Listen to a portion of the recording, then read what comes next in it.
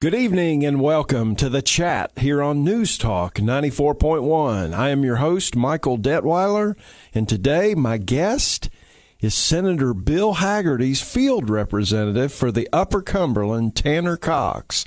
Tanner, welcome to the show. Thank you, Michael. Great to be here. Absolutely. Thank you for agreeing to do this. Tanner and I have gotten to know each other over the last year plus, and we've just had a blast together. So it's an old field rep being able to talk to a new, younger, improved version of a field representative. I don't know if I would say that. We're still learning. So. I hear you. I think it's a learning process every single day in that job, because you think about all the varied things that'll come across your desk, come across the email, the telephone calls that'll come up. There's never a dull day. There's not, especially with everything that's happened so far here in 2021. We get a great opportunity to show up every day with something new and absolutely, and work hard. So. Absolutely, and working for the people. I mean, that's what it comes down to. It just that you're the boots on the ground for the senator's office, and that's a big deal. So. Yes, sir. We got a 14-county district here in the Upper Cumberland. We're blessed that Senator Hagerty chose to put an office specifically for this region. I think it shows how much this region is growing and how important it's become in Tennessee today. And we're also blessed to have Bonnie Warren working casework for us. You know Bonnie well. Very well. Spent 8 years in an office with Congressman Black. With Bonnie, talk about a world-class individual. That is a great hire for you. She is, and she's been helping our casework across the state, not just here in the Upper Cumberland. So it's great to have her up here, and lets me focus on getting out and meeting with people and seeing what's going on in the Upper Cumberland. So. And things you find out when you're out doing field work turn into casework, and you can pass them off to Bonnie, and it's in great hands. It is. Bonnie leaves no stone unturned, so I'm probably going to have to hassle her about being on the chat as well. That'd be great. So tell us about Tanner. Where was Tanner born? Where did Tanner grow up?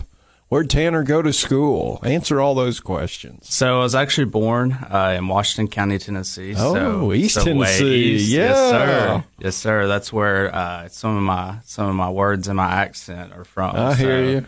It's a little more Appalachian over there than here. It is. But grew up on a small little farm over there. Nothing fancy. Had a great view of the mountains, though. And nice. That's something that I'll always remember about that place. But spent a lot of summers in Fentress County, though. That's where all my mom's family's from. And so we actually moved back to Fentress County when I was about 12 years old. Okay. And so when people ask me where I'm from, it's Fentress County. Yes, sir. So Washington County, what's the town, the county seat up in that area? So Jonesboro, oldest city in Tennessee. Very historical. Yeah. Wow. Beautiful little town, too. Yes, it is. Yes, it is. I have been there. Great area. So you're 12 years old, family picks up and moves over to Fentress County. Was it culture shock or anything, or was it about the same as being in Washington County? It was a little different, smaller, of course. School's smaller, but the community there is wonderful, and people really care about each other. That's kind of the part that stuck out for me the most about Fentress County, and it was a great place to spend those years. That's awesome. So I have to ask this question: York or Clark Range? York. You went to York. Okay, good. It's like asking people from Michigan or Michigan State. I know. Mean, boy, there are some, people get fired up about that. So you're a York guy. York Dragon all the way. All right. That's awesome. So growing up in Fentress County, did you have, as you were, going through classes at York, did you kind of have any thoughts on, what am I going to do in the future? So really, I had no idea when I was growing up really what I wanted to do. I always did well in school, had a good mom who taught me well about that kind of stuff. But but really didn't get an inkling to go into politics until we started floating the idea of a Young Republican Club, junior, senior high school, actually. Rob Williams kind of helped us there, and then Kelly Kiesling, kind of great state representative from Fentress, Pickett, Scott, Macon counties, kind of scooped me up. And he actually took me to the Reagan Day dinner, or the Statesman's Dinner, where Vice President Mike Pence spoke. Oh, yeah. And that's really what pegged my interest into politics. And so from that point on, it was kind of. You knew. Yes, sir. You knew. Yeah. You just said, hey, this is something I got to do. For sure. I think when it gets in your blood, you have to go do it. And what I like about what you do today is that you represent everybody. It doesn't matter who they voted for, who they supported. You know, you're right. Your boss, the senator, he represents everybody, and you do as well. And casework has no political lines. You're helping somebody out who lives in your district, which happens to be the entire state, even though you're responsible for the Upper Cumberland. But I mean, there's no DR or I next to casework. It's somebody that's got a problem that needs help, and that's what you all are doing. And that's I really love that, and was an eye opener for me as a field rep that, hey, we represent everybody, plain and simple, whether they like us or not. For sure. And you're listening to Tanner Cox. He is my guest today on The Chat. Tanner is the local field representative right here in Cookeville in the Upper Cumberland, covering the Upper Cumberland. So he's got the 14-county region, and I won't put him on the spot to ask him every county because that wouldn't be fair to him. But, you know, it's basically Warren County and in the south going all the way up to the Kentucky state line, and it basically goes from Smith County in the west over towards Nashville all the way out to Cumberland County, right? Yep, you're exactly spot on with that. And so do you have any counties in the eastern time zone? No, so it stops at Cumberland County. That's Cumberland great. And Fentress are, I guess, the most eastward counties, and that's right. Where the time zone switches. So that's great. I can keep my watch set on one time. What a blessing that is. I agree. Because it can be a real challenge of having counties to represent in the eastern time zone.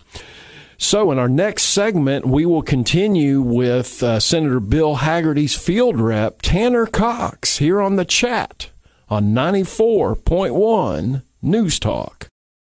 Welcome back to The Chat here on News Talk 94.1. My guest today is Tanner Cox. He is the field representative for Senator Bill Hagerty. He's located here in the Upper Cumberland and covers 14 counties in the region. And Tanner, when we went to break, we were talking about what got you interested in politics, and you shared the story about Kelly Kiesling, the fantastic representative up in the northern section of the Upper Cumberland, and how he took you to the Reagan dinner in Nashville, and you got to see the vice president speak. So as you were in college, what year was that? Was that 2016? Yeah, so 2016 is when I started attending Tennessee Tech, and obviously that was the first year of the presidential election in 2016. So you got a lot of opportunities to do. I did. So got involved with college Republicans there, and we did quite a bit on campus as far as, you know, what we could. This is a very Trump-heavy area, so it's not like we had a lot of work to do. Sure.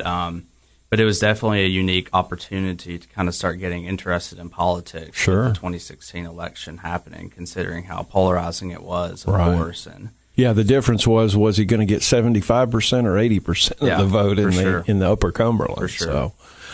So then you got to do volunteer work, like on campaigns and things like that? So campaign volunteer work wasn't really a big part during that election, per se, because college Republicans at Tennessee Tech at that time weren't very prominent. But it was a unique opportunity for Elizabeth Webb and I to kind of build that up and use that, because that's when people were interested in politics, was when President Trump kind of came sure. into office, because he it brought a figure. Well, he is, and it brought a lot of people on board who normally wouldn't have gotten involved. For sure. You know, they just sit on the sidelines, they don't care about it.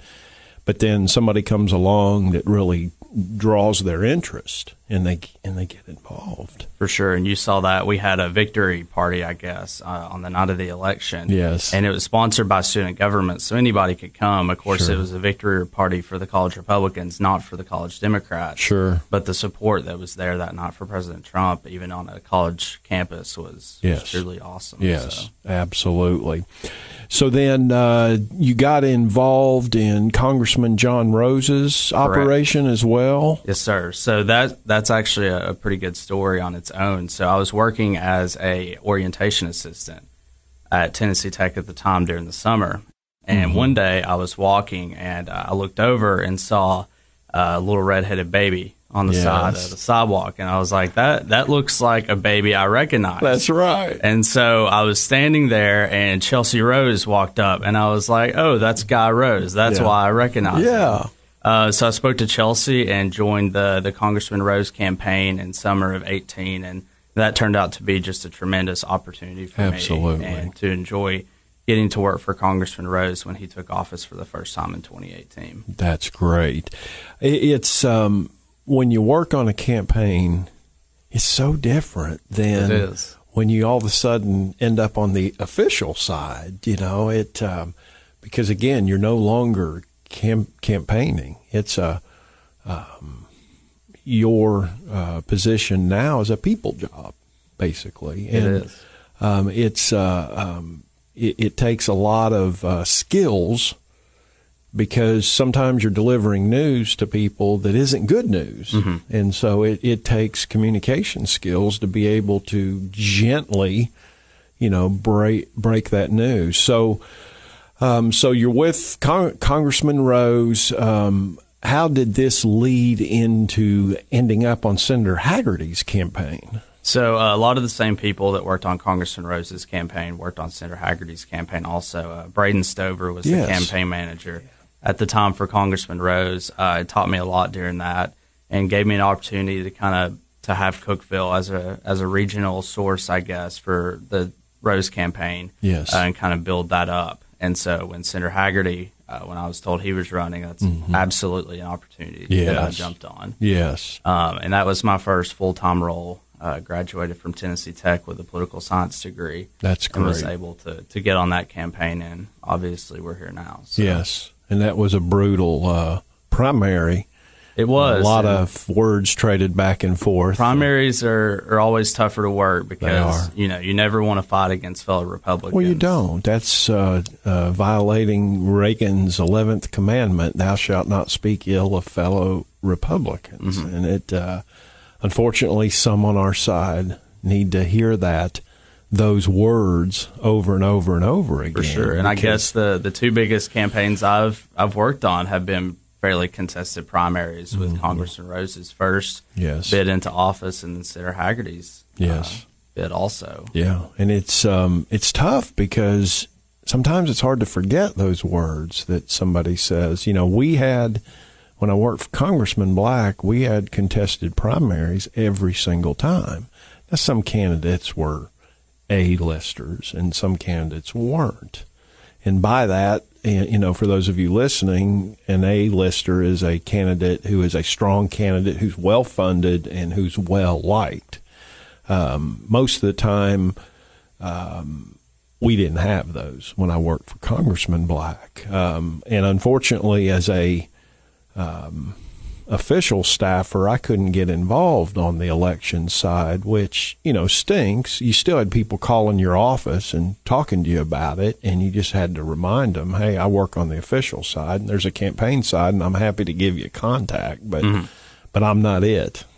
People would call and want a yard sign or a bumper sticker or whatever. And I'm like, I can't help you with that. I can give you a contact of somebody that can help you with that. That's as far as it goes. And so So you end up working the campaign. Senator Hagerty was overwhelmingly successful in the general election. Yeah, he was. And, that campaign was a great opportunity. So after the primary, I went over and was the campaign manager for Congressman Rose for the general election. For the general. Which was a great opportunity also Sure. to get to touch other aspects of a campaign, like campaign finance and stuff that Absolutely. I hadn't really got to deal with in the past, so that was a great opportunity. But after a hard helps build the resume. It does, too. it does. But it was a hard fought primary. We came out on top. Sure. And I learned a lot from that. And it was a lot of hard work and doors knocked put into that. So. And those days seem like they last forever. They do. When you're in a primary. We had a great team up here in Cookeville though for Senator Hagerty's primary with a lot of good young men and women from Tech. So we built a strong team, and that definitely showed come the August primary. It did. I was so thrilled as the early vote numbers were coming out. It was like, oh, yeah, we've done well. Yes, sir. We've done well. You're listening to Tanner Cox. He's my guest today here on the chat. Tanner is the local field representative for Senator Bill Hagerty. We'll be back in just a few minutes here on the chat on News Talk 94.1. Welcome back to the chat here on News Talk 94.1. My guest today is Tanner Cox. He's the field representative for Senator Bill Hagerty.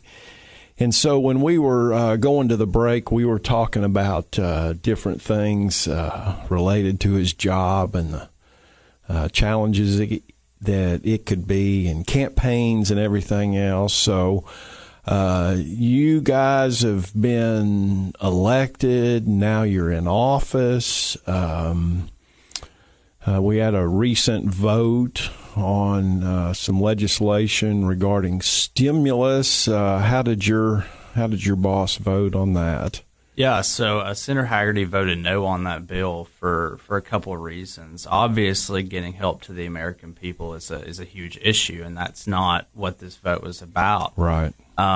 This vote was presented with less than 10% of the funds going towards actual COVID relief. Yes. And this bill was also just jammed through the Senate very quickly. Yes, sir. Senator Hagerty actually offered an amendment to bring this back to committee to give it time to be studied and to be looked through properly. Sure. But that was shot down, and of course the bill was eventually passed on a completely partisan basis on what should have been a bipartisan vote. I noticed one of the senators had made a motion where the entire legislation had to be read. That was awesome. It was. Yeah. But now, it took 10 hours, obviously, but that tells you, I mean, seriously, how do we know what are in these things? What could be jammed into a bill that's 600 pages and takes 10 hours to read? Right. And if you won't even allow time for that to be studied properly, then that's malpractice. It should be 50 pages at the most dealing with COVID, not high-speed rail in the Silicon Valley. Exactly. In California. And I just think I don't think it's necessary. And stuff like that doesn't benefit Tennesseans. That doesn't benefit people in rural communities. Obviously, the stimulus checks will be a help, but this bill could have been so much more, and on a bipartisan basis also. Could have been. Is there any legislation the senator's working on to introduce? So I think that one of the most important things, considering the 2020 election, was him and Senator Marco Rubio from Florida introduced a bill last week called the Protect Electoral College Act. Okay. And so essentially what that is it's a response to, in 2020, when the CARES Act was passed, that sent over $400 million in funds to states for election voting programs. Mm-hmm. And a lot of that money went to states where some potential voter fraud in the 2020 election happened. And so the federal government should not be sending funds to states to be used that will negatively impact election security. Right. And so essentially what this bill does is it ratifies, hey, the Electoral College works. It's what we should use. It's what's in the Constitution. Absolutely. And also the federal government should not be meddling in states' voting laws. That's right, because again, in the Constitution, it gives that power back to the states to conduct elections. It does, and specifically state legislatures. That's right, it does. It's stunning to me that, for instance, you have to present your license to buy certain items, your driver's license. However, when you go walk into a voting precinct, you don't have to offer proof of who you are in a lot of places. Not saying Tennessee. Tennessee's different. That makes no sense to me. And I don't necessarily, obviously, if you don't want to comment on that, that's fine. But it just, to me, it's just frustrating that happens. I think voter ID laws should definitely be in place. Absolutely. Exactly what you said. I recently, last year, took the law school entrance exam, and you had to produce 3 forms of ID to even attempt to take that test. And wow. If I can not take that test with 3 forms of ID, but I can go vote without an ID, yes, something's wrong. Obviously not here in Tennessee, but, let's take another state. What would prevent myself from, because I'm a junior, my dad's the senior, okay, what would prevent me from going in and voting on his behalf? Let's say he's sick. Let's say he and I disagree on issues, but I know he's not going to get out and vote because he can't get out of the house or whatever.